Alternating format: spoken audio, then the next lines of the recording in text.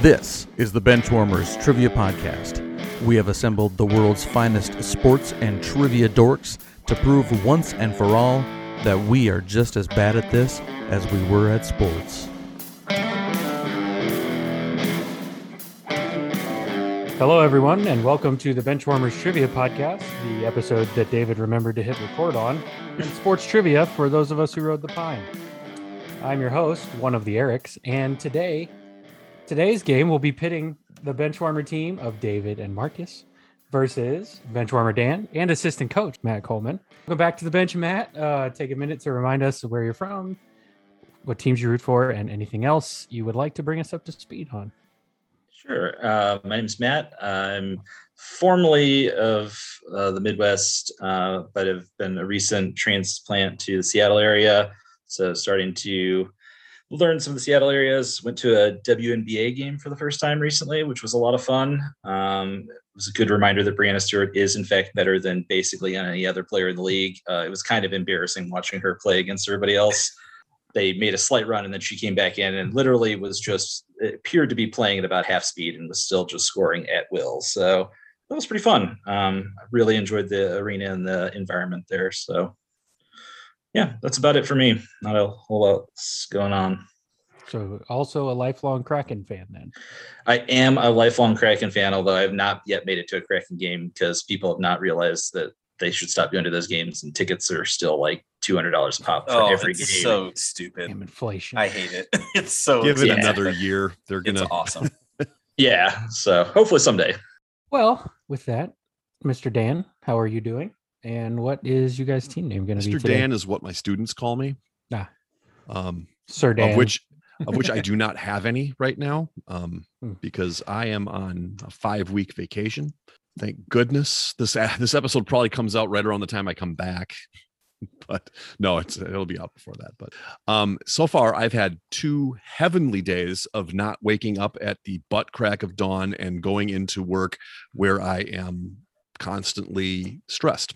So I'm doing well. Our team name today is a callback to the very first official episode that Matt was on that I also hosted. And for those of you that know your Benchwarmers history, you're going to know where this comes from. If not, you need to go back and listen to episode 12 because our team name today is going to be Dirty Rotten Rhymers. Nice. Wonder if there's a NFL coach whose name rhymes with that. Well, we can name him now, unfortunately. Okay, let's go in this order. David, I guess, since whoever came up with the team name. David, you get to go first and tell us so Marcus can give us the team name. That's good because I only have offensive team names tonight. So I'm happy to be here. And I remembered to hit record like somebody alluded to. And in another Matt Coleman reference, the last time he was on, we teamed up and our team name was Lifelong Kraken Fans. So somebody's already made reference to that. And so there that is. Yeah. So I'm ready to go. Love the Walling games. So I'm ready. Yes, we've had quite the Benchwarmers cycle already today. We have Matt who moved to Seattle and went to a WNBA game. We have a reference to an earlier episode and then another reference to an earlier episode. So Marcus, bring it home. What do you got? Oh, I'm good. Yeah, just enjoying the weather out here. It's actually nice and warm out, which is cool. I just got back from summer lifting with the football team, so I was just wrangling them for a couple hours, and now I'm here with you lovely people. And our team name is going to be All-Star Snubs because David and I, unfortunately, we regret to inform you guys, did not make the All-Star team this year. Pretty disappointed. I feel like I'm leading the Benchwarmers in war right now, so... How did Matt sneak in? That's a good question. Not you, Matt. Not you, Matt. The Benchwarmer Matt. How did he stack sneak in? I feel like that was unjustified. No, he's coasting off the back of his legacy. That's a legacy all-star nod. The commissioner picked him. Yeah, exactly. Yeah, don't get me started. It wasn't robbed. the fan vote. We know that for sure. So. Well, now that we've alienated everyone, let's kick it over to Dan for the rules.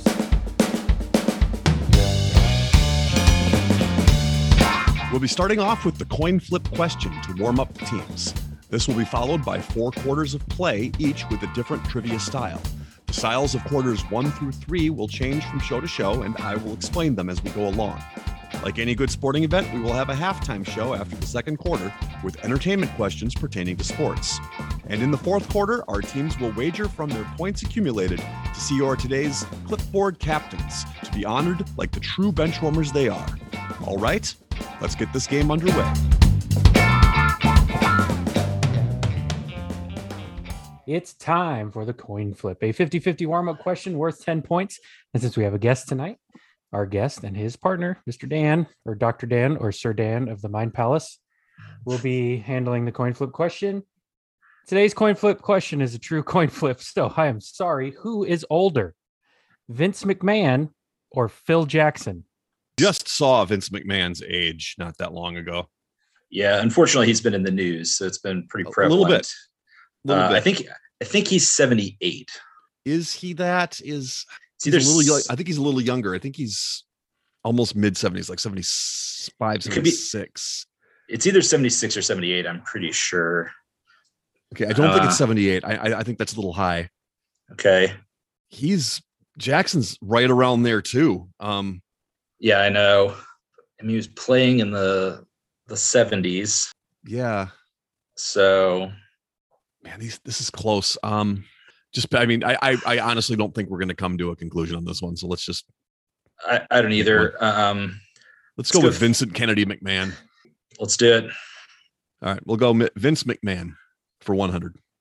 No, okay. Not for 100. Not for 100. Well, both were born in 1945. Phil Jackson was born September 17th, 1945. Vince McMahon was born August 24th of 1945. So Vince McMahon by about, 6 weeks. So for 100 then. For one, somewhere in there. So yeah, congratulations. Vince McMahon is correct.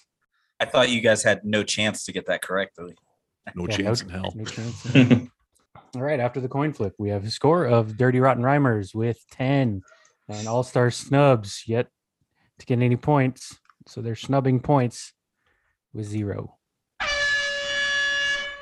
Before we get to the first quarter, we wanted to let you know that we are on Patreon if you'd be interested in supporting us financially. Your contributions will be used to help us cover the costs that it takes to bring you the high-quality sports trivia you have come to expect from us. There's also some great perks that come with the Patreon membership to the Benchwarmers Trivia Podcast, including bonus episodes and Benchwarmers swag. You can find us at patreon.com/benchwarmerstp. Thanks. Today's first quarter will be pre- and post-game.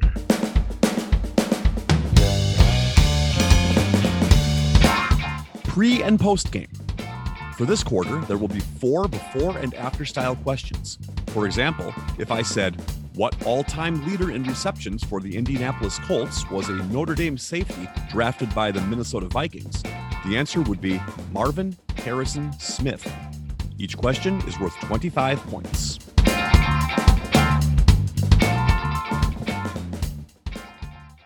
Question number 1. Who is the 4-time Stanley Cup champion, 1-time All-Star, and current assistant coach of the Blues, maybe best remembered for something he didn't do, who is also the number 4 overall pick by the Seattle Kraken in this year's NHL draft?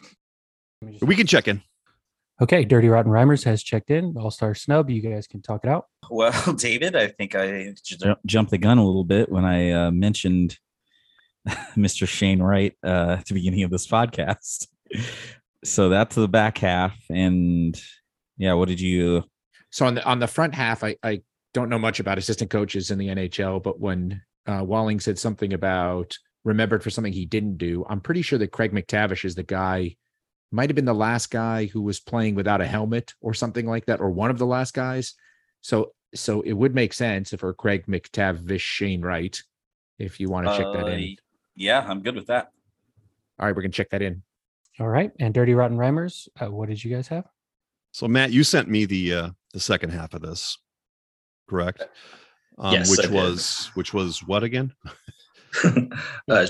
Well, with the assist to Marcus, it was Shane Wright, which I would have known as a lifelong Kraken fan anyway. So, and those of you who are listening at home right now, absolutely know who Craig McTavish is because I asked about him last week.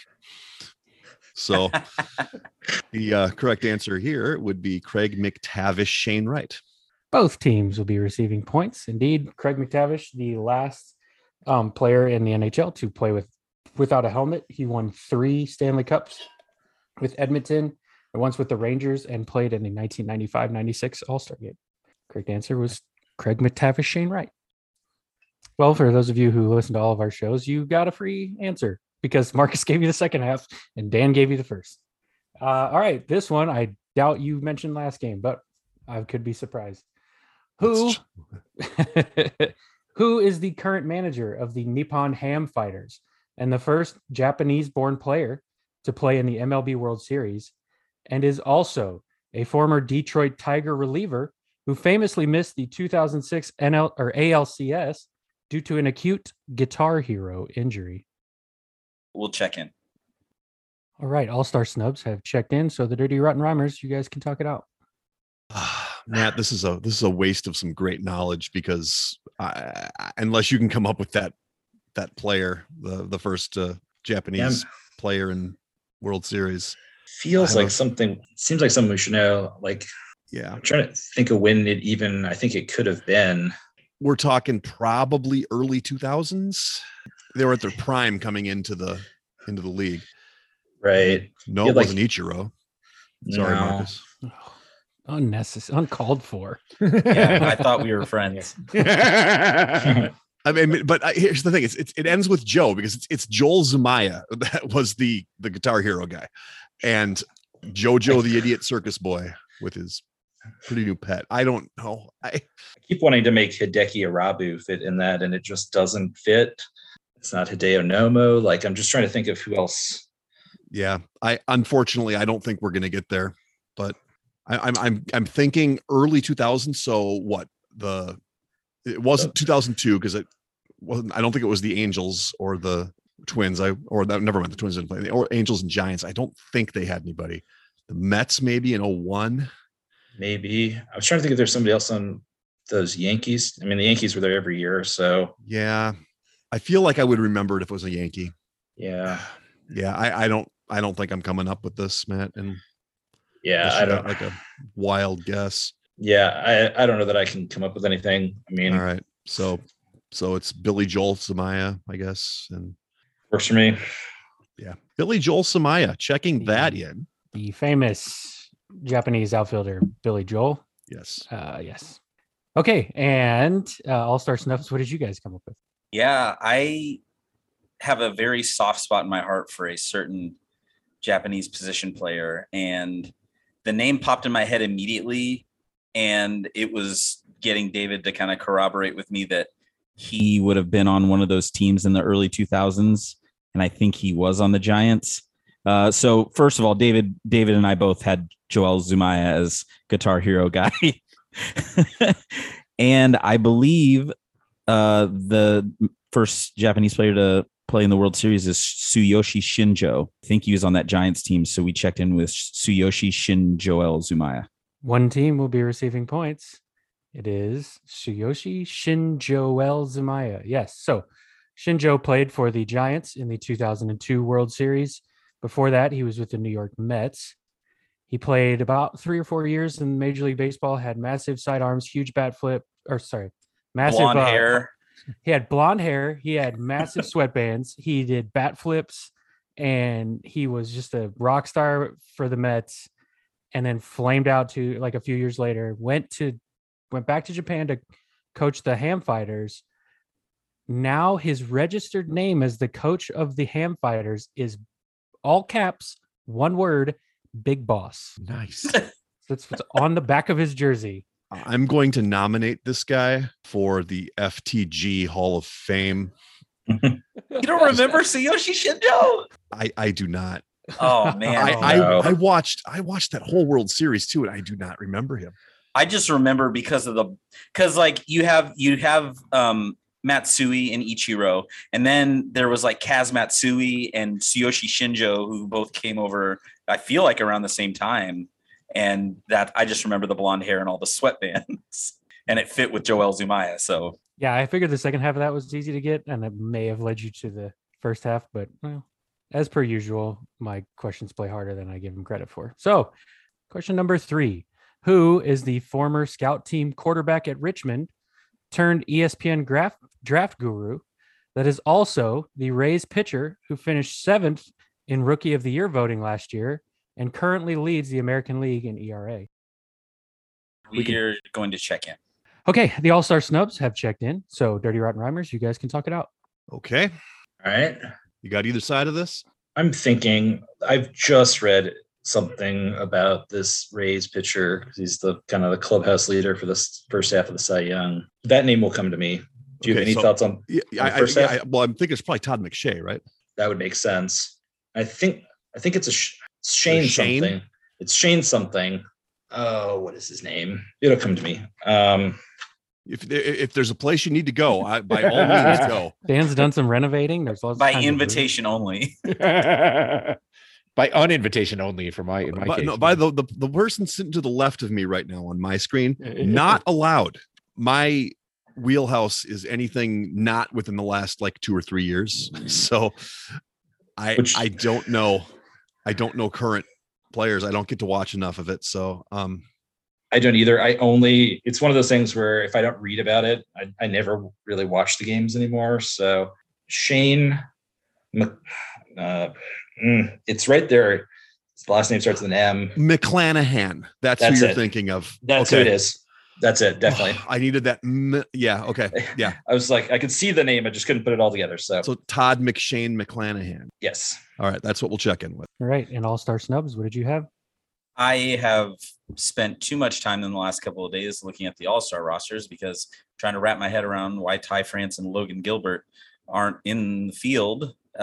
Shane McClanahan is very deserving, but there are some other guys on that list who shouldn't be there over Logan Gilbert. But anyways, we have also checked in with Todd McShane McClanahan. Both teams will be receiving points. Indeed, it is Todd McShane McClanahan. And I tried to figure out a way to find an Irish-ish name to bookend that but I couldn't find a Hannah Mc anything. So sorry. Hannah McStorm. Yeah, Hannah McStorm. Todd McShane McClanahan McStorm. Famous Irish ESPN anchor. Yes. Hannah McStorm. All right. Question number 4.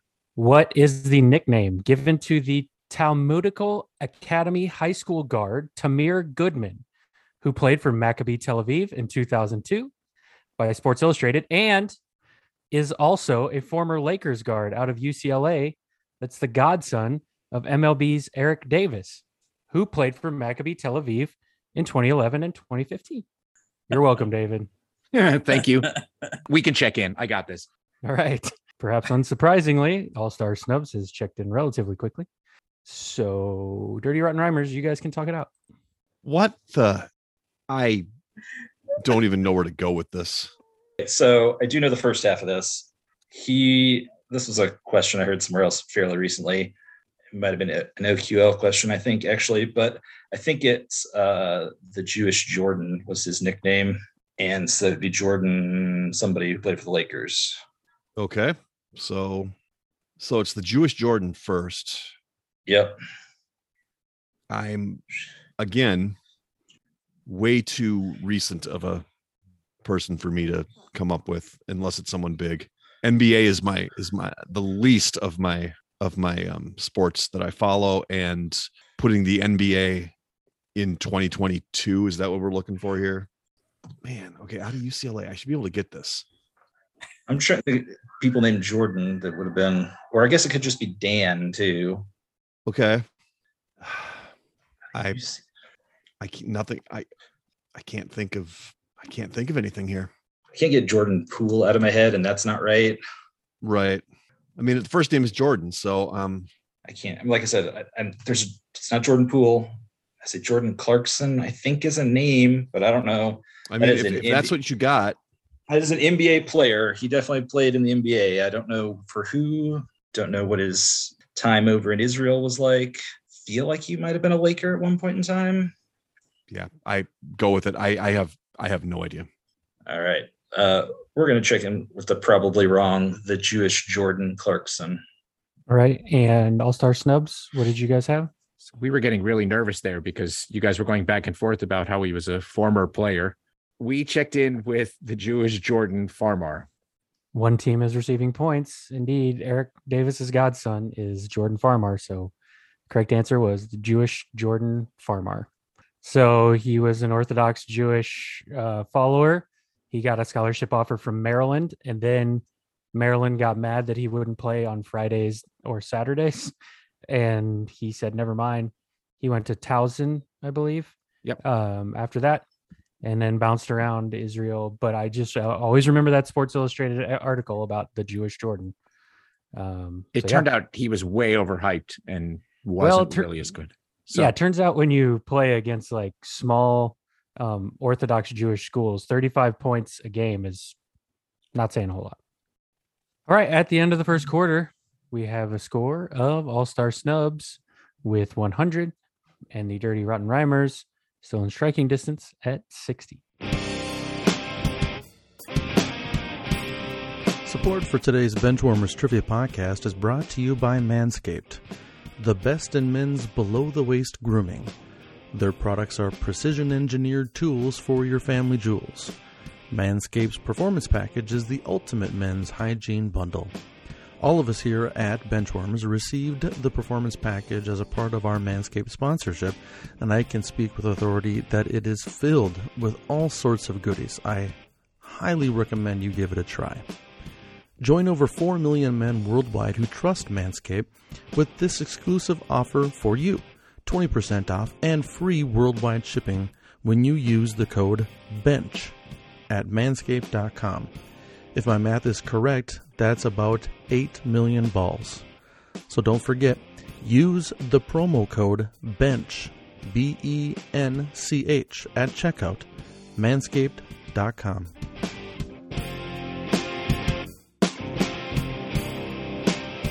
Today's second quarter will be the odd one out.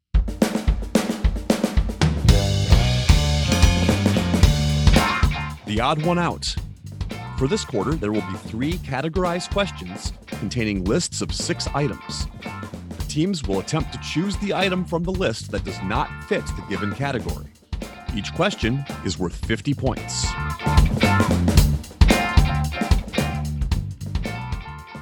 Odd one out question number 1. Give me the odd one out in this list of pitchers in the 3,000 strikeout club who have 10 or more career home runs as a hitter. Number 1, Steve Carlton. Number 2, Bob Gibson. Number 3, Walter Johnson. Number 4, Greg Maddux. Number 5, Ferguson Jenkins. Number 6, Tom Seaver. we're going to check in. All-Star Snubs have checked in. Dirty Rotten Rhymers, you guys can talk it out. How do you talk this out? I mean, exactly. Right. I would say my initial inclination was to go with Greg Maddux, but I really have no idea. I don't either. That was the one name on the list where I was like, I don't feel like he would have hit a lot of them. I don't feel like Fergie Jenkins would have hit a lot of them. See, he was the one name who I thought might have hit a lot of them for some reason. Really? Okay. But I mean, I have no basis for that. That Okay. was just a name where I was like, So I'm thinking Walter Johnson probably does. I would think so. Well, Bob I mean, Gibson probably. The only thing about Walter Johnson is that nobody in the league was hitting home runs at that point in time. Yeah. But he pitched like 600 games, so like complete games. So he was hitting a lot. So I would think he has to be on there. And I think Bob Gibson has to be on there because I do think he was a hitter. I think he could hit. Yeah. All right. We were thinking Maddux. Let's just go with it. Yeah, I got nothing better. Let's just do it. We'll check in with Greg Maddux. All right. And All-Star Snubs, what did you guys have?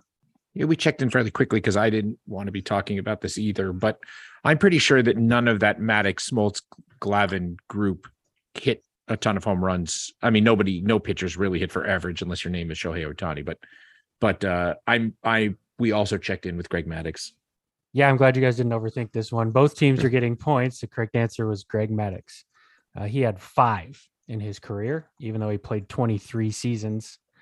Walter Johnson had 24. Bob Gibson, I think, also had like mid to upper 20s. Bob Gibson was a really good hitter. I think he actually hit a home run in a World Series. Fergie Jenkins had like 10 or 15, and I think Seaver had upwards of 20 as well. So of the 19 guys, there's not. I will say I had this between Nolan Ryan, Gaylord Perry, and Greg Maddux that all would have filled that odd one out.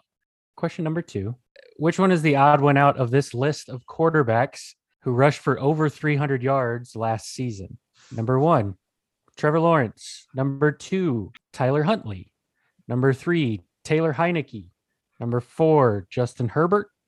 Number 5, Patrick Mahomes. And number 6, Justin Fields. We're going to check in. Okay, All-Star Snubs have checked in, which leaves Dirty Rotten Rhymers to talk it out. You said that you think that Huntley and Heineke aren't in here unless they were one of the... Yeah, I think they're too obvious of a red herring otherwise. A banana in the tailpipe, if you will. Exactly.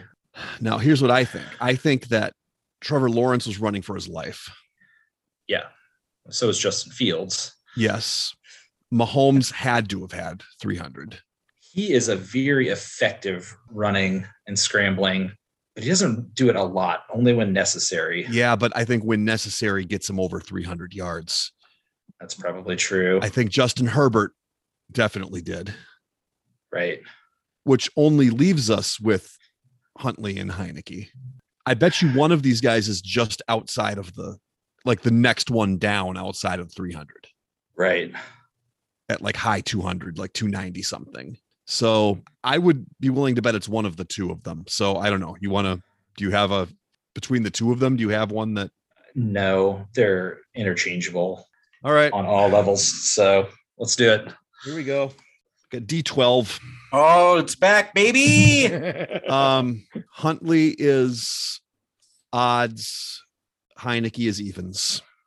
Sounds good. That is a 3. So Tyler Huntley.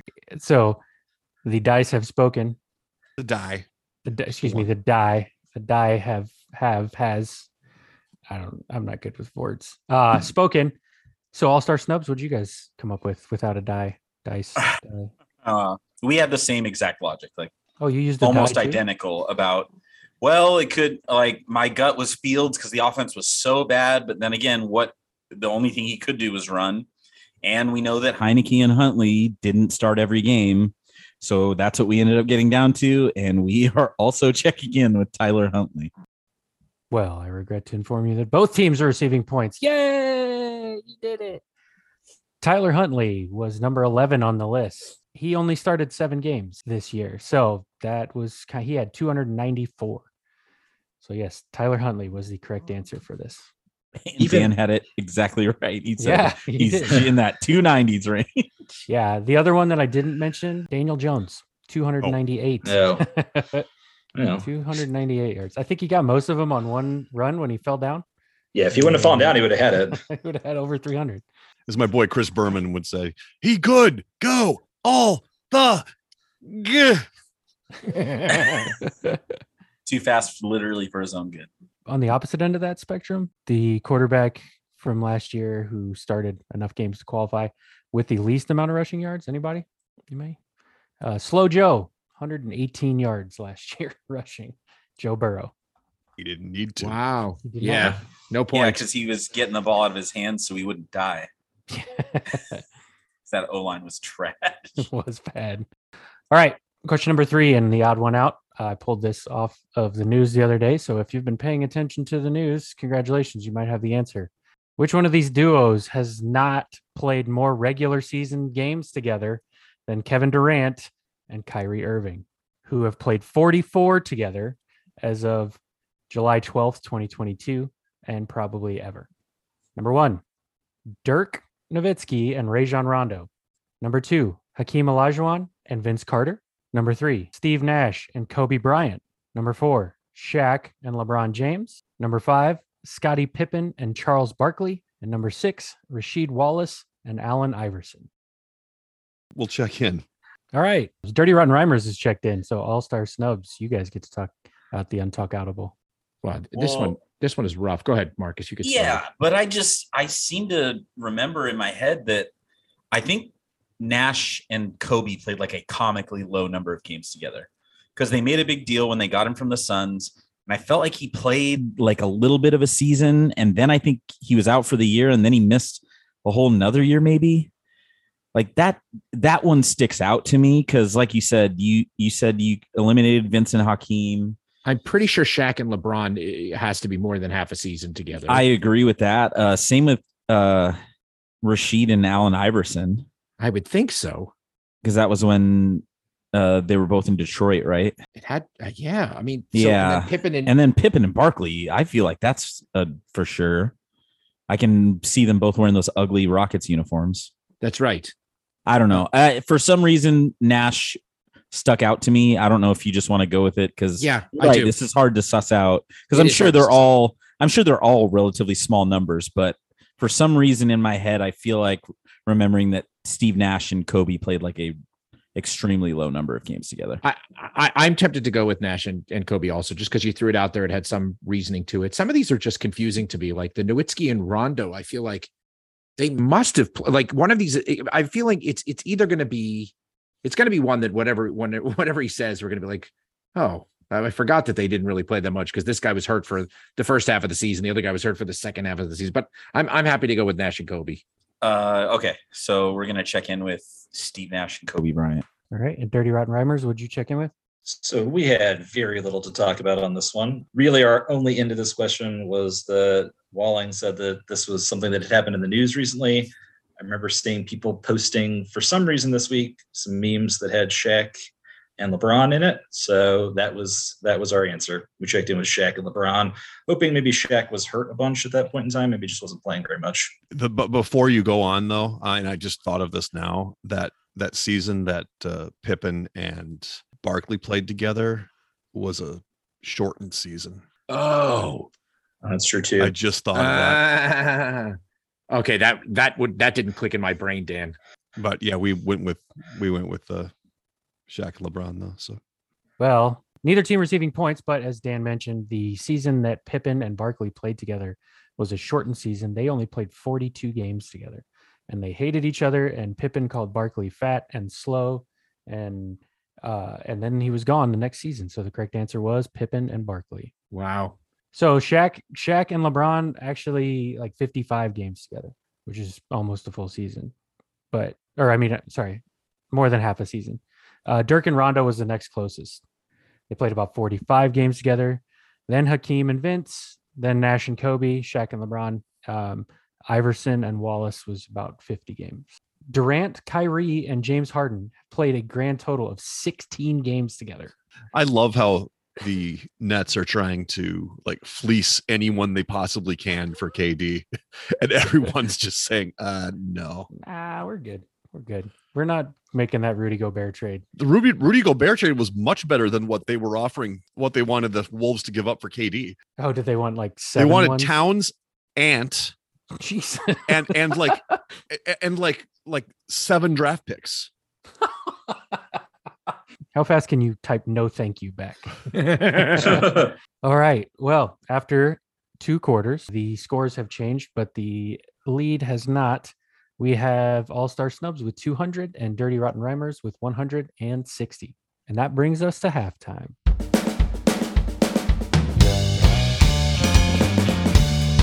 It is now time for the halftime show. There will be 3 entertainment questions pertaining to sports, with each question worth 25 points.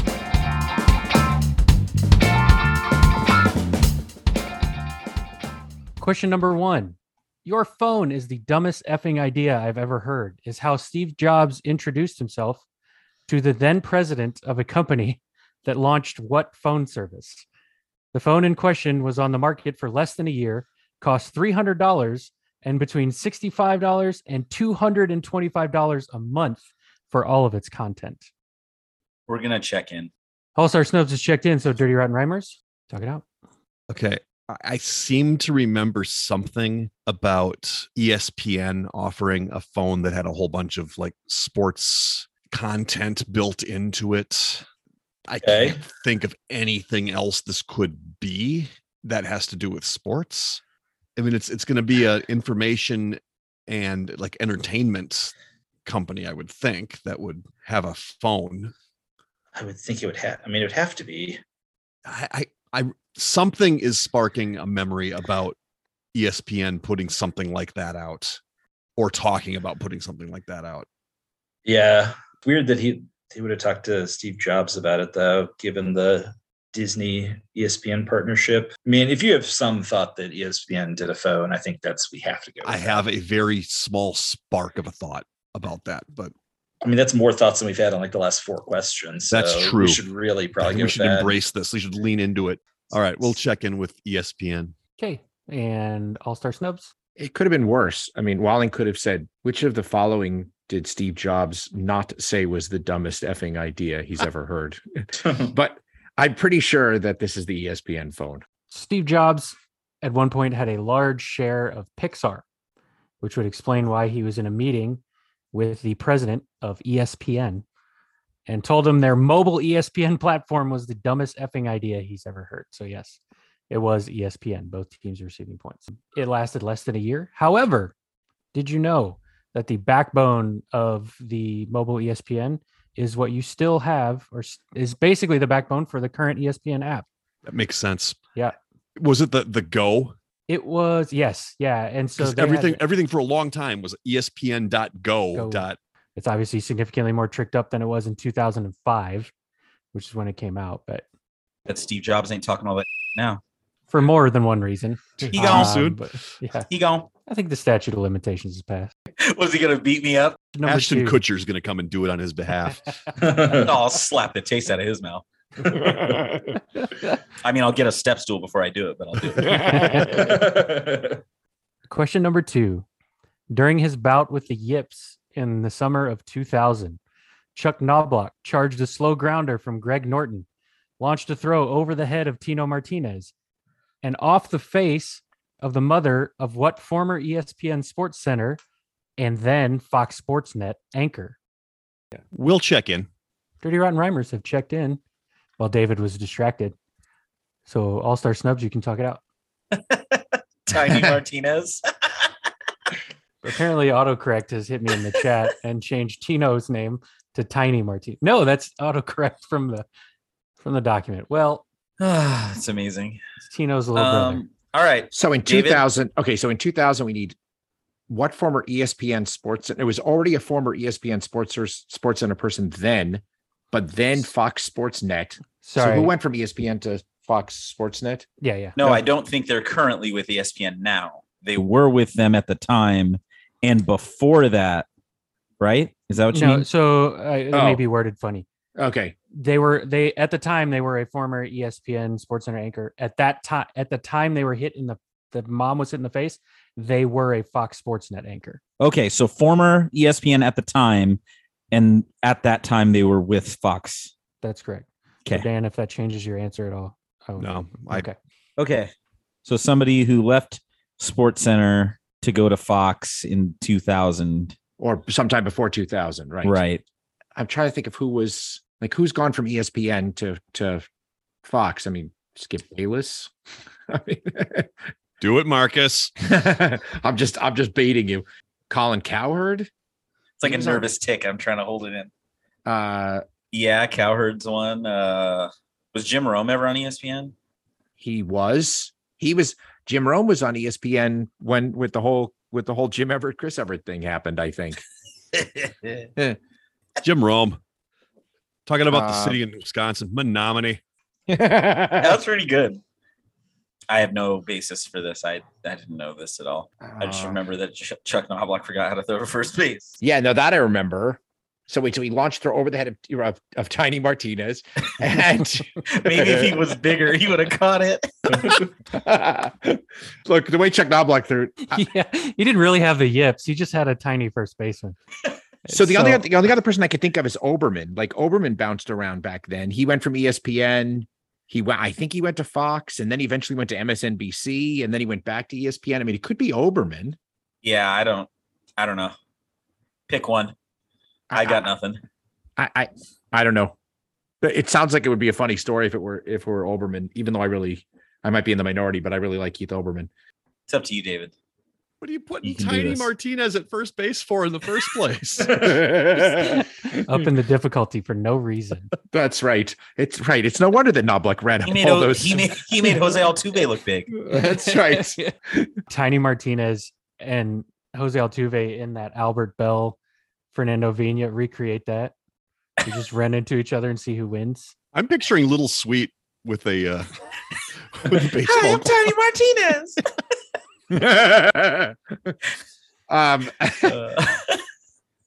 This could go so many directions, but they're all wrong. So I vote we go with Oberman just because the recency bias. It's the most. I thought of that one last. I feel like that's a reasonable shot. Okay, we'll check in with Keith Oberman. All right. Dirty Rotten Rhymers, what did you check in with? You guys can miss one every once in a while, okay? We missed some of those 5-on-3 or odd one. Okay, outs. you can miss the ones that we also that we get. It was Keith Olbermann. I remember that happening. Okay, yeah, it was Keith Olbermann. Indeed, both teams are getting points. It was Keith Olbermann's mom. She's tough. Took it right to Smackaroo. But as we mentioned, they just had a bigger first baseman. We could have avoided this question altogether. All right, question number 3. Name either of the 2 cover players from the MVP NCAA baseball games. I'm about to give you hints, so don't worry. One was a Long Beach State pitcher, not a Puddle of Mud lead singer, who spent his whole career with the Angels and Padres. And the other was a College World Series MVP that I implore you to try not to guess. Please go for the other one. All right, we'll check in. The Dirty Rotten Rhymers have checked in, so All-Star Snubs, you guys can talk it out. First thing I texted Marcus was, help me out with the Puddle of Mud lead singer. And Marcus said, do I look like a Puddle of Mud fan? And I've been pretty lost since then. We agreed to take Eric's advice and not go for the second half of this. I was trying to think of pitchers who could be California kids and would pitch for the Angels and Padres and would end up at a place like Long Beach State. And I texted Marcus and I said, could this be one of the Weavers? And he said, if it is, it would be Jared. And I think that makes sense because Jeff bounced around a lot more. He was with the Dodgers and he was on the East Coast. And yeah, so, I mean, Jared Weaver's the best we've got so far. I still don't know. I'm not as familiar with that cover, but here's the dumb part. If I had like a half an hour, I might be able to pull the other name, but I just don't because it's, no joke, it's probably 20 feet away from me in a closet. The copy of the MVP Baseball 06 NCAA with it's a Texas Longhorn, whoever it is on the cover. Oh, it's like David something, but I don't know it for sure. So I like Weaver. It makes sense. I only see him in Angels and Padres uniforms. I don't know that he played anywhere else. No. Jeff Weaver was like Dodgers and bunch of other places. So I'm sure Jared Weaver was only Angels and Padres. That's sort of what made me think about this. But time frame is right then. I say go for it. Okay, we'll go for it. Okay, we'll check in with Jared Weaver.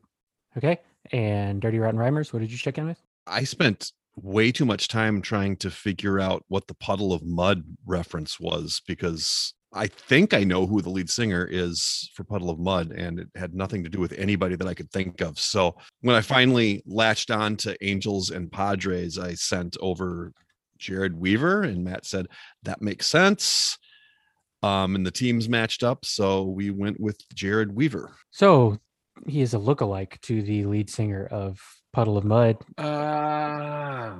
It is Jared Weaver. The other one, Marcus, I'm amazed that you even got a name out of it. But there's a reason I left it in here, and it's a personal connection because a friend of mine that I played baseball with all through high school and middle school, who went to college and was the College World Series most outstanding player in 2005 for Texas, was David Merroll. So hi, David, if you're listening, I figured out a way to get you into a question. Hey. Yeah, I did not think anyone would be able to pull that, but you got his first name. I did. Because I remember looking it up. I'm like, who is this? Because I had the game, and that was when Tim Lincecum was at Washington, so I played it quite a bit. Yeah, funny. We were at a bar, and I ran into him. It was in the summer after they'd won the College World Series, and we were all kind of chatting, and he was around, and I heard someone say like, "Oh, did you hear they're coming out with a NCAA baseball game?" And he was like, "Yeah," because they kind of asked me to be on the cover. And we were like, what? Like, you just weren't going to say that? So yeah. So David, They couldn't have paid him, right? Because of everything that was going on. That's insane. I know. That guy was on the cover of a He's a cover baseball of a game and got Little nothing. Benbrook, Texas's own David Merle. He's the Ed O'Bannon of college baseball. Yeah, here you go. Yeah. Okay. Was Ruben Sierra there at the time? No, he was not. I had not. That story occurred slightly later. Okay. After halftime, again, the scores have changed. And again, the lead has not. All-Star Snubs with 275 points and Dirty Rotten Rhymers with 235. We'd like to take a minute to invite you to follow us on Facebook, Instagram, and Twitter at BenchwarmersTP. We also have a Facebook group for fans of the pod called The Bench. Join us there to comment on the latest episodes and share cool sports facts and trivia. If you'd be willing to rate and review us on iTunes or Stitcher, we'd greatly appreciate the support so that other people may find this podcast. Thanks. Today's third quarter will be David versus Goliath.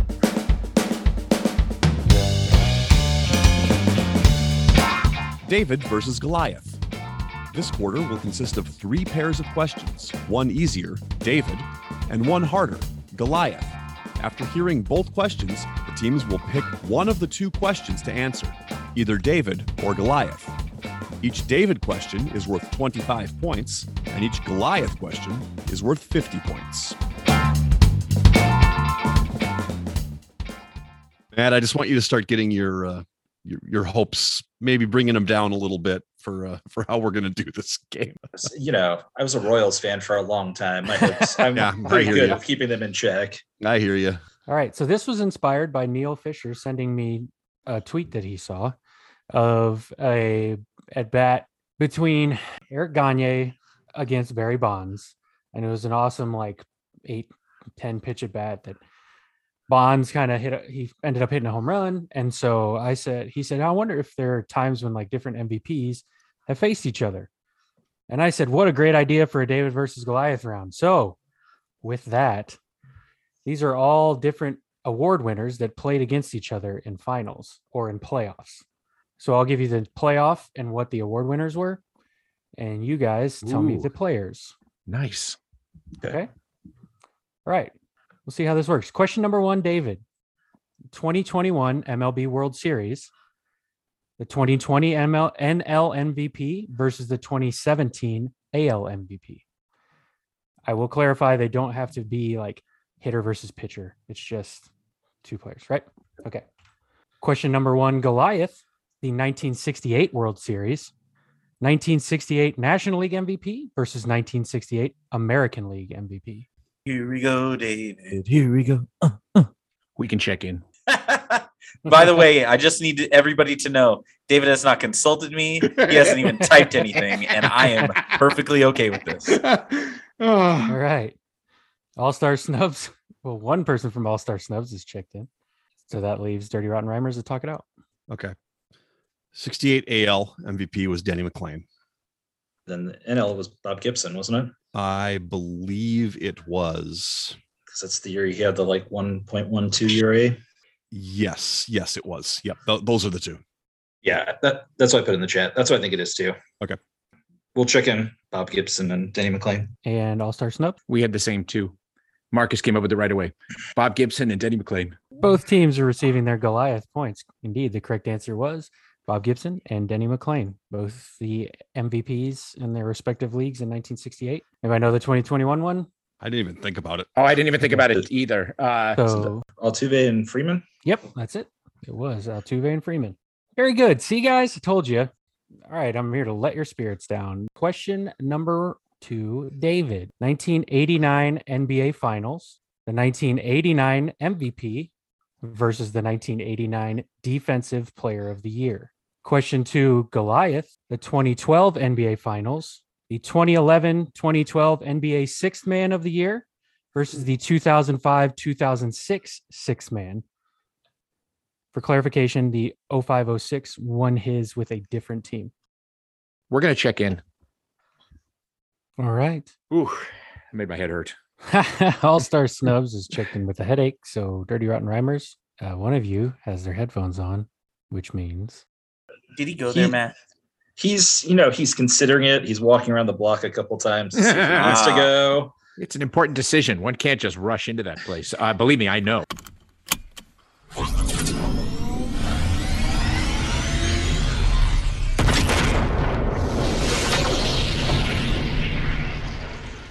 It took me forever to, okay. It was James Harden. It was because this was the Thunder Heat, and it took me forever to remember the player for that team that ended up winning the sixth man that year. But it was Minnesota Timberwolves legend Mike Miller. All right, and All-Star Snubs, what did you guys check in with? We had Harden and legend of not just the Timberwolves, but of like 17 other teams that he played for, Mike Miller. Yes, that's what we had as well. Indeed, both teams will be receiving points. Goliath points again. It was James Harden and Mike Miller. Yes, Mike Miller won it in 05-06 with the Memphis Grizzlies. Good job, teams.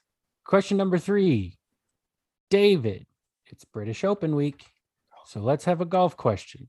Question number 3, David, a 1962 U.S. Open 18-hole playoff featuring the 1960 and 62 PGA Player of the Year versus the 1967, 72, 73, 75, and 76 PGA Player of the Year.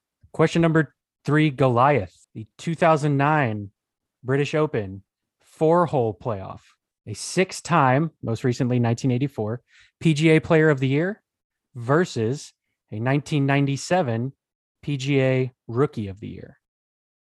We'll check in. Oh, no.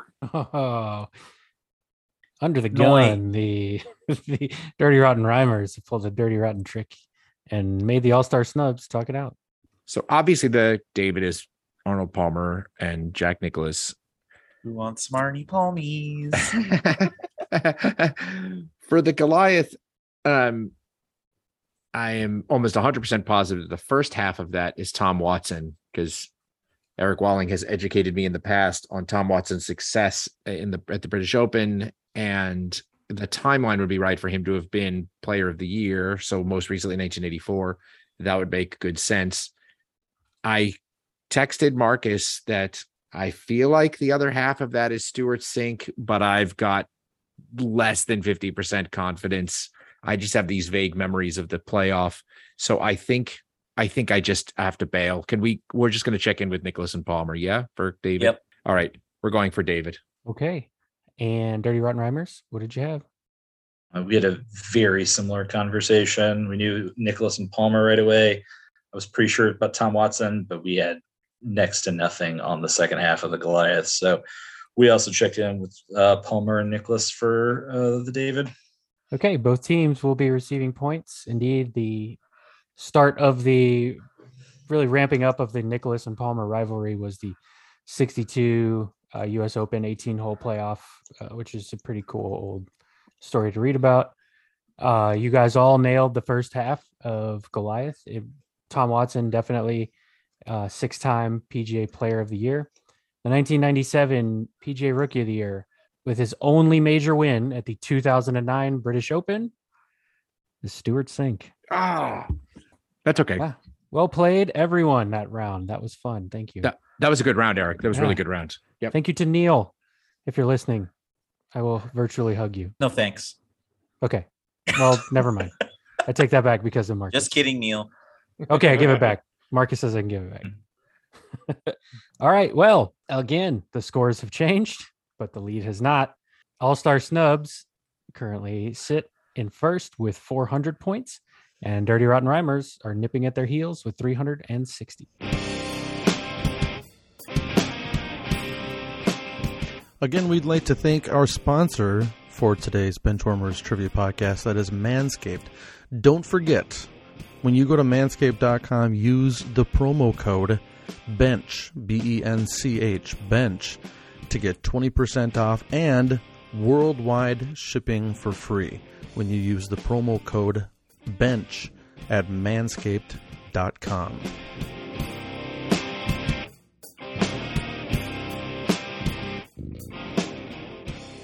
And that brings us to the fourth quarter.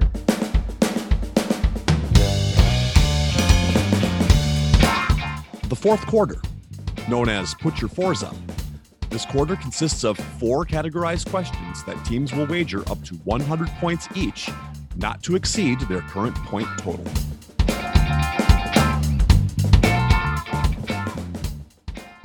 Categories for today's fourth quarter are as follows. Girls, girls, girls, women's college basketball history. On fire, that is baseball. Question 3, right now, that is college sports and college sports success. And question number 4 is top of the world. That is a golf question. It is now time for the teams to place their wagers. Now that the wagers are in, on to the questions. Question number 1 in fourth quarter, which is girls, girls, girls, an old-timey women's college basketball question. The first ever women's college basketball game was a 2-1 thriller played at San Francisco's Page Street Armory on April 4th, 1896, between what 2 historic Pac-12 rivals? We'll check in. Well, the Dirty Rotten Rhymers have checked in, and that leaves our all-star snubs to talk it out. Given that it's in San Francisco and you said Pac-12 rivals, the natural thing would be the travel was not that easy, and we would think it would be Stanford, Berkeley. At least that's what I would think. Marcus, do you have any reason to believe it's not that? I have zero reason to believe it's not that because, yeah, that you think of the area and the 2 I mean that's it to me. Okay. And I would bet that sense. Tara Vandermeer was probably coaching Stanford then too. So, all right, we'll check in with Cal and Stanford. All right. And Dirty Rotten Rhymers. Oh, wait, for how many points? 100. All right. Dirty Rotten Rhymers. What'd you guys have? Same logic, both in the San Francisco area. We also went with Stanford and Cal for 100. Both teams will be receiving their points. The correct answer was Stanford and Cal. Yes, this is when you had only certain players that could play offense and only certain players that could play defense and no hole in the bottom of the basket. So that was a 2-1 barn burner. I think that's still the way the Big Ten plays now, isn't it? Yes, that's how they play their men's basketball now. Scores have changed, but the lead hasn't. So we'll go on to question number 2. Name either of the Hall of Fame pitchers who, along with Texas Rangers Martin Perez this year, have had 8 start streaks of no losses, no home runs allowed, 6+ innings pitched, 0 or 1 earned run in each game. One accomplished it. Wait for it. One accomplished it in 1913. The other in 1968. And they are the only 3 pitchers to have done it in MLB history. We'll check in. Okay. All-Star Snubs is checked in, so Dirty Rotten Rhymers, you guys can talk it out. Would he have done this? Yeah, I don't know. Here's the thing. When I write games, a lot of times I'll have my one round written way long before I write another. And I may get questions that have the same answer in the game. This you're right. This absolutely seems like Bob Gibson. Right. But the hard part is it was 1968. Everybody's ERA was like 1.5 that year. So I don't think it was the other half. I don't think it's Denny McClain again. Juan Mearshall came to mind as well as another option. He had a big year like the next year. I think it might have, it was either 69 or 67. I think. Yeah, it was either right before or right after. Yeah. And I have no clue on the 1913 one. I would say it could be Walter Johnson. It could be. Or like Christy Mathewson, maybe. Like that name seems like it could be. There's like 12 pitchers in the league, so it could have been. It seems like that had to be Bob Gibson. Yeah. I don't see how it couldn't have been, I know they were making comparisons last year when DeGrom got off to his crazy start about some of the things that Gibson did during that season. Right. And he had like 2 or 3 streaks that were crazy like this that year. So I don't know. I think that's probably our best bet. Yeah, I think it probably is. I can't think of a better answer. I can't either. So do you just want to? Yeah. All right. We'll check in with Bob Gibson again for 100. All right. And All-Star Snubs, what did you have? So It sounds like we had a very similar conversation. I would guess Walter Johnson for the older one as well. We ended up checking in with Bob Gibson, and the thing was giving us pauses that this is the third question that Bob Gibson came up. It was the 68 MVP facing Denny McClain, but then there was also wasn't he part of the list of the 3,000 strikeouts who didn't have 10 or more home runs? He was also on that list. So Bob Gibson has come up twice already. So it was but it's got to be Bob Gibson. It's just got to be. So we checked in with Bob Gibson For 100 points. Thank you. Okay, well, the 1913 pitcher who accomplished this ridiculous streak was Walter Johnson. So yes, I did mention him before. And the other one I also mentioned before, it's Bob Gibson for 1968. So both teams are receiving points. I know my games tend to play a little harder, so I kind of wanted to see if you guys were, maybe paying attention. Maybe you get a free question, or maybe you just were pissed at me and then you didn't, and you forgot about it. And then, yeah. Well, it's like, is it the banana the tailpipe or not problem, right? Is it? So, yeah. Yes. Both teams will be receiving their points. Well, again, scores have changed, but the lead has not. Speaking of Stanford, what university broke Stanford's 25-year streak of NCAA Directors Cup wins, awarded to the most successful overall program in college sports in 2021, then followed it up with another win this year off the strength of national championships in women's tennis, men's golf, and runner-up finishes in men's and women's track and field. All right, we're going to check in. Okay, All-Star Snubs has checked in. So Dirty Rotten Rhymers, you guys talk it out. So I asked a question about Pepperdine University a couple of hosting times ago for me.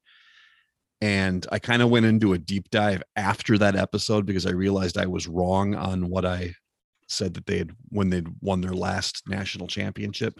And it turns out they'd won a golf national championship very recently, like a couple of years ago. And I think I remember seeing that Texas had won the most recent one. And if that's correct, then that is the answer for this. So, I like Texas. I don't like Texas at all, but I dislike them in everything else, but for right now, I'm going to like men's them. golf. I really, really enjoy Texas. It makes a lot of sense. They're competitive in a lot of sports. Yeah. Except for football and basketball. I have an idea. Let's go to the SEC. That'll make us competitive. If you think Texas won one, I know the Big 12 does pretty well on track and a bunch of those kinds of sports. So yeah, let's go. We'll check in with Texas for 100. And All-Star Snubs, what did you check in with? Yeah, so we went with Texas also. I did this from the track side. The NCAA outdoor track championships were at Hayward Field in Eugene, Oregon, and Florida actually won both the men's and women's, but I'm pretty sure Texas was runner-up in both. And so being an NCAA track fan, and it makes sense anyway, because Texas is one of those big state schools that is sort of fairly well-rounded. I think they do well in swimming and yada, yada, yada. So it makes sense that they would be in this kind of the Directors Cup competition. But anyway, yeah, I didn't realize Stanford won quite so many in a row. But we checked in with Texas for 100 points. Okay, so the rundown of Directors Cup winners starts in 1993 with the Tar Heels of North Carolina. And then from 1994 until 2018, it is Stanford. And then COVID won. And then Texas won. Both teams will be receiving points. Texas broke Stanford's streak and won again this year. Well done, gentlemen. So yes, Stanford finished second this year and last year. So it's not like they were far off the pace. Texas was in 24th place after the fall.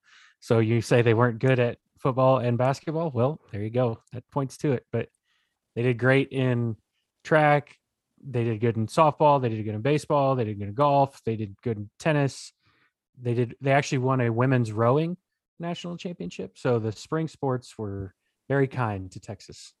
Yeah, although I'm pretty sure if you lose to the University of Kansas at football, they should revoke all other championships. That automatically disqualifies you from the direct. They should make them stay in the Big 12. They should. It's KU's only guaranteed win every year. Well done, everyone. Okay, it comes down to this and your math. Going into the final question, we have a score of All-Star Snubs with 700, Dirty Rotten Rhymers with 660. Question number 4 is a golf question, top of the world. At which 2 British Open courses does Tiger Woods hold the lowest score to par in British Open play? In other words, he has the lowest winning score of a British Open at these courses. It'll make sense in a second. One course has hosted the most Opens, and Tiger shot 19 under in 2000. And the other, where Tiger shot 18 under in 2006, saw Rory win his British Open in 2014 and will host next year's British Open. All right, let's make them talk it out. We'll check in. Rude. Dirty Rotten Rhymers have checked in. So All-Star Snubs should love to talk it out. All right. So I am sure that one of them is St. Andrews. That's where it is this year. And I remember seeing something about how Tiger said that I was reading some article about chances for this year or something. I can't remember where I saw this, but Tiger had a quote about how St. Andrews is his favorite course to play in the world. So they're saying that maybe that gives him some chance because he knows something everybody else doesn't or whatever. I don't know what the implication was, but the point is St. Andrews is certainly one of them. I'm racking my brain for any courses where they play them. And there is one in Liverpool. I think it has a fancy schmancy name, but it is one they've gone back to fairly frequently. It can't just be called Liverpool, but maybe we'll get credit, like a last name thing. Marcus, can you name any British Open courses? All right. Oh, you're serious? No. Damn it. I'm sorry. No, I got nothing for you. Apologies. Okay, St. Andrews for sure. I guess we'll check in with Liverpool. You know, the Beatles are from Liverpool. And that was all for 25 points. And Dirty Rotten Rhymers, what did you check in with? All right, we came up with the old course at St. Andrews right off the bat. And then I listed a couple others that have hosted that I know that I can name, basically. Listed, however you say it, Muirfield, Royal St. George, but that one was last year, I'm pretty sure. And the only other one that I could remember is Royal Liverpool. So we checked in with the old course at St. Andrews and Royal Liverpool 460. Well, I have an interesting decision to make, but one team got it exactly right. So I'm going to give them points because the correct answers are St. Andrews and Royal Liverpool. That is the name of the course. I don't just call it Andrews. Wait, that's not analogous, but yeah, but okay, fine. That's fair. So yeah, there's Royal St. George, Royal Clink Ports, Royal Liverpool, Royal Birkdale, Royal Portrush. They're all Royal courses. So if you guys want to give him the points, I can give him the points. Otherwise, I feel dirty. Okay, let me see. It's if I look this up, I say you give him a 1 point penalty. Okay. How would you like this? I prepared a tiebreaker question. Would you like to go to a tiebreaker? If you give him the 1 point penalty, it ends up in a tie, doesn't it? No, we bet 25. 25. Oh, never mind. Give him a whatever point penalty that makes it a tie. All right. Well, I will. I'm just kidding. I would say give it to him. I would say don't give it to us. Actually, if you have down Royal Liverpool and that's the name of the course, I wasn't gonna. I mean, I guess if I'd made up a name, I would have come up with Royal Liverpool. But because what else would you call it? Yeah, the name of the club, according to Wikipedia and its own webpage, is the Royal Liverpool Golf Club. So, and for that matter, Dan said, I said St. Andrews. That's the name of the club, not the name of the course. You asked for the courses, right? Dan said the old course, right? So, in that regard, I missed that one too. True. Yeah, St. Andrews has more than one course. That's true. They do. That's true. They do. If you want it settled, there is a separate club called Liverpool Golf Club. Where did the Beatles play? Let's just get down to it. When that foursome went out on the course, where did they play? Well, if you, since we ended on a golf question, I'm just saying we could get it closest to the pin. So if we score it that way, it's 720 to 675. Marcus, are you all right with this? I'm totally happy with taking the loss on this one. We didn't have any business winning that on a golf question. So we didn't have business winning this. I don't care. You got them both. You got them both exactly right. Like I said, I'm willing to do a pretty quick and dirty tiebreaker that I had prepared for this. After some deliberation with my fellow juror members in this room, which is just me, I have decided to deduct 5 points from the total of the All-Star snubs, and we will go to a tiebreaker. Yay! Because they forgot the word royal, which has ROYAL 5 letters, and that's why you took 5 points off. So I mean, that makes sense to me, right? I mean, it's all the logic I could come up with, and it seems fair. So, as a tiebreaker, I would like you two to go into your respective palaces and come up closest to the pin. What is the lowest number of pitches ever thrown in a complete game in Major League history? by one pitcher. By one pitcher. Hey, if you think you could know the answer, then go ahead. I mean, shoot. I'll check in. Oh, Okay. All-Star snub checked in. So, Dirty Rotten Rhymers, talk it out. All right. So a complete game, probably faced between what? Probably wasn't a perfect game. No. I mean, So facing, but he could have only faced, 25, 26 batters too, if they were the home team. true. Not the home team. No, it would have had to have been, never mind, to get the win. It would have had to have been at least 27. So let's say 29, 30 Okay. batters was this a guy that got people to ground into? Yeah, I'm assuming this is like Greg Maddox type game where Not a lot of strikeouts, but a lot of ground outs. Game was over in 90 minutes. yeah. I mean, he threw a bunch of them in like the mid to low 70s. So we can go lower than that then. Yeah, I mean, I have no idea who has this record. If it was mid to low 70s for him, let's take off, 6 or 7 pitches off of that, even maybe. I mean, if baseball is an old sport, Oh yeah, sometime in there, someone's had an insane game. I mean, true.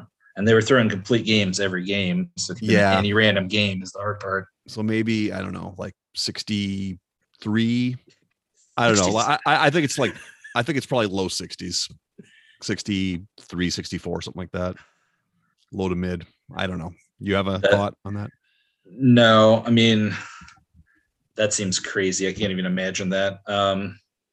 Pitchers don't get out of the 4th inning with that many pitchers now. Well, yeah, but people are. I know. I mean, now you're throwing balls on purpose, and you're working the batter, and yeah, it's back then it was you can't hit this. So 64. Yeah, sure. Let's go 64. And All-Star snubs.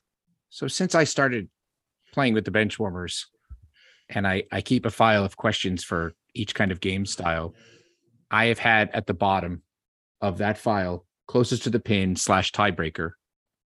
And the question I've been waiting to use is, what's the fewest number of pitches that anybody's ever? I kid you not. And the answer is 58. Sorry. I'm sorry. You didn't say Royal Liverpool, by the way. That's right. That's true. Wait. I'd like to change my answer. It's It was actually Royal the 58. Royal 58. Exactly. Yes. So there's another reason I chose this stat, which David apparently knew. Hey, Marcus, would you like to guess what Charles Red Barrett, the guy who threw this hour and 15-minute complete game, would you like to know what his career win-loss record is? 6 and 9. No. He threw more games than that, but you're close. He is 69 and 69. Yeah. The perfect pitcher. We found him. Charles Red Barrett in, let's see, it was 1944. He threw 2 pitches to each hitter. It lasted an hour and 15 minutes. What a time. What a time to be alive. This is a wild game. It really was. All right. The game has come to an end, and here are the final scores. The Dirty Rotten Rhymers had a valiant rally at the end, but finished with 720 points. and our clipboard captains of the game, who are receiving the coveted hybrid Sam Darnold Baker Mayfield combo award Nice. with 721 points, is the All-Star Snubs. Matt, thank you for coming on. Yeah, I mean, I think it's impressive that whatever that guy's name is, who's the perfect pitcher, probably could have thrown like 3 games in the time it took us to play this game, which is really pretty impressive. Dan carried most of this game, so we royally blew it in the end, but that's okay. Nice, well done. But it was a great time, a lot of fun. Those pre and post games was really what killed us in the end. So,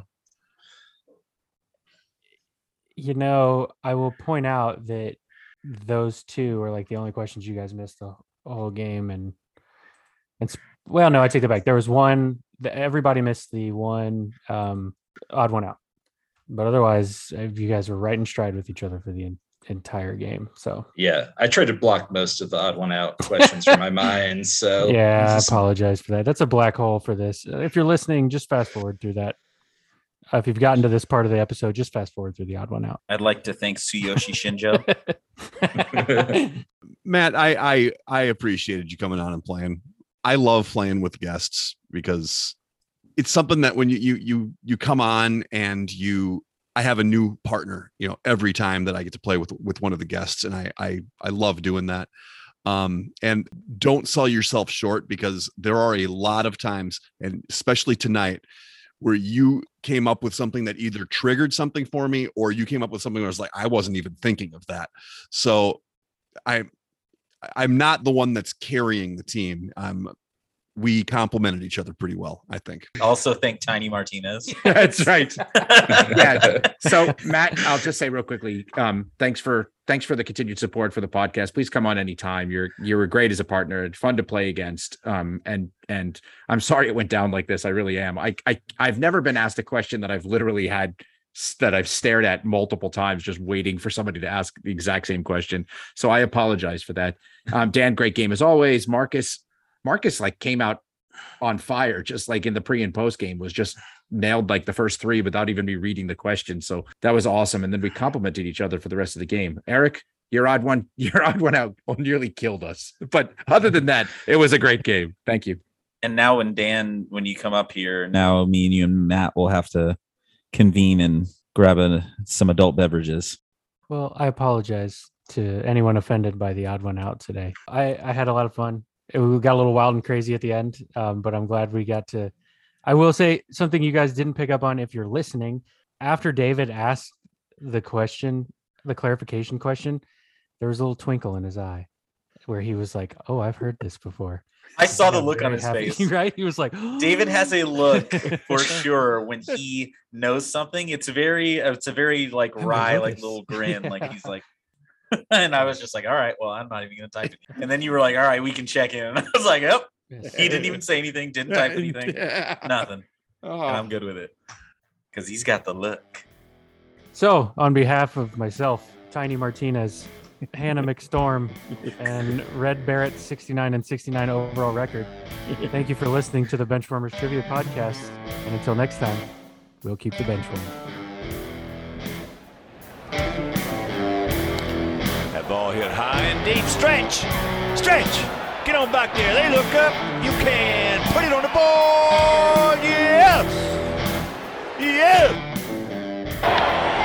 Into deep left center for Mitchell. And we'll see you tomorrow night. That great music you're listening to is by Justin Nozick. Thanks to him for producing that music for us. You've been listening to the Benchwarmers Trivia Podcast. Make sure to check us out on all of our social media. We are at BenchwarmersTP.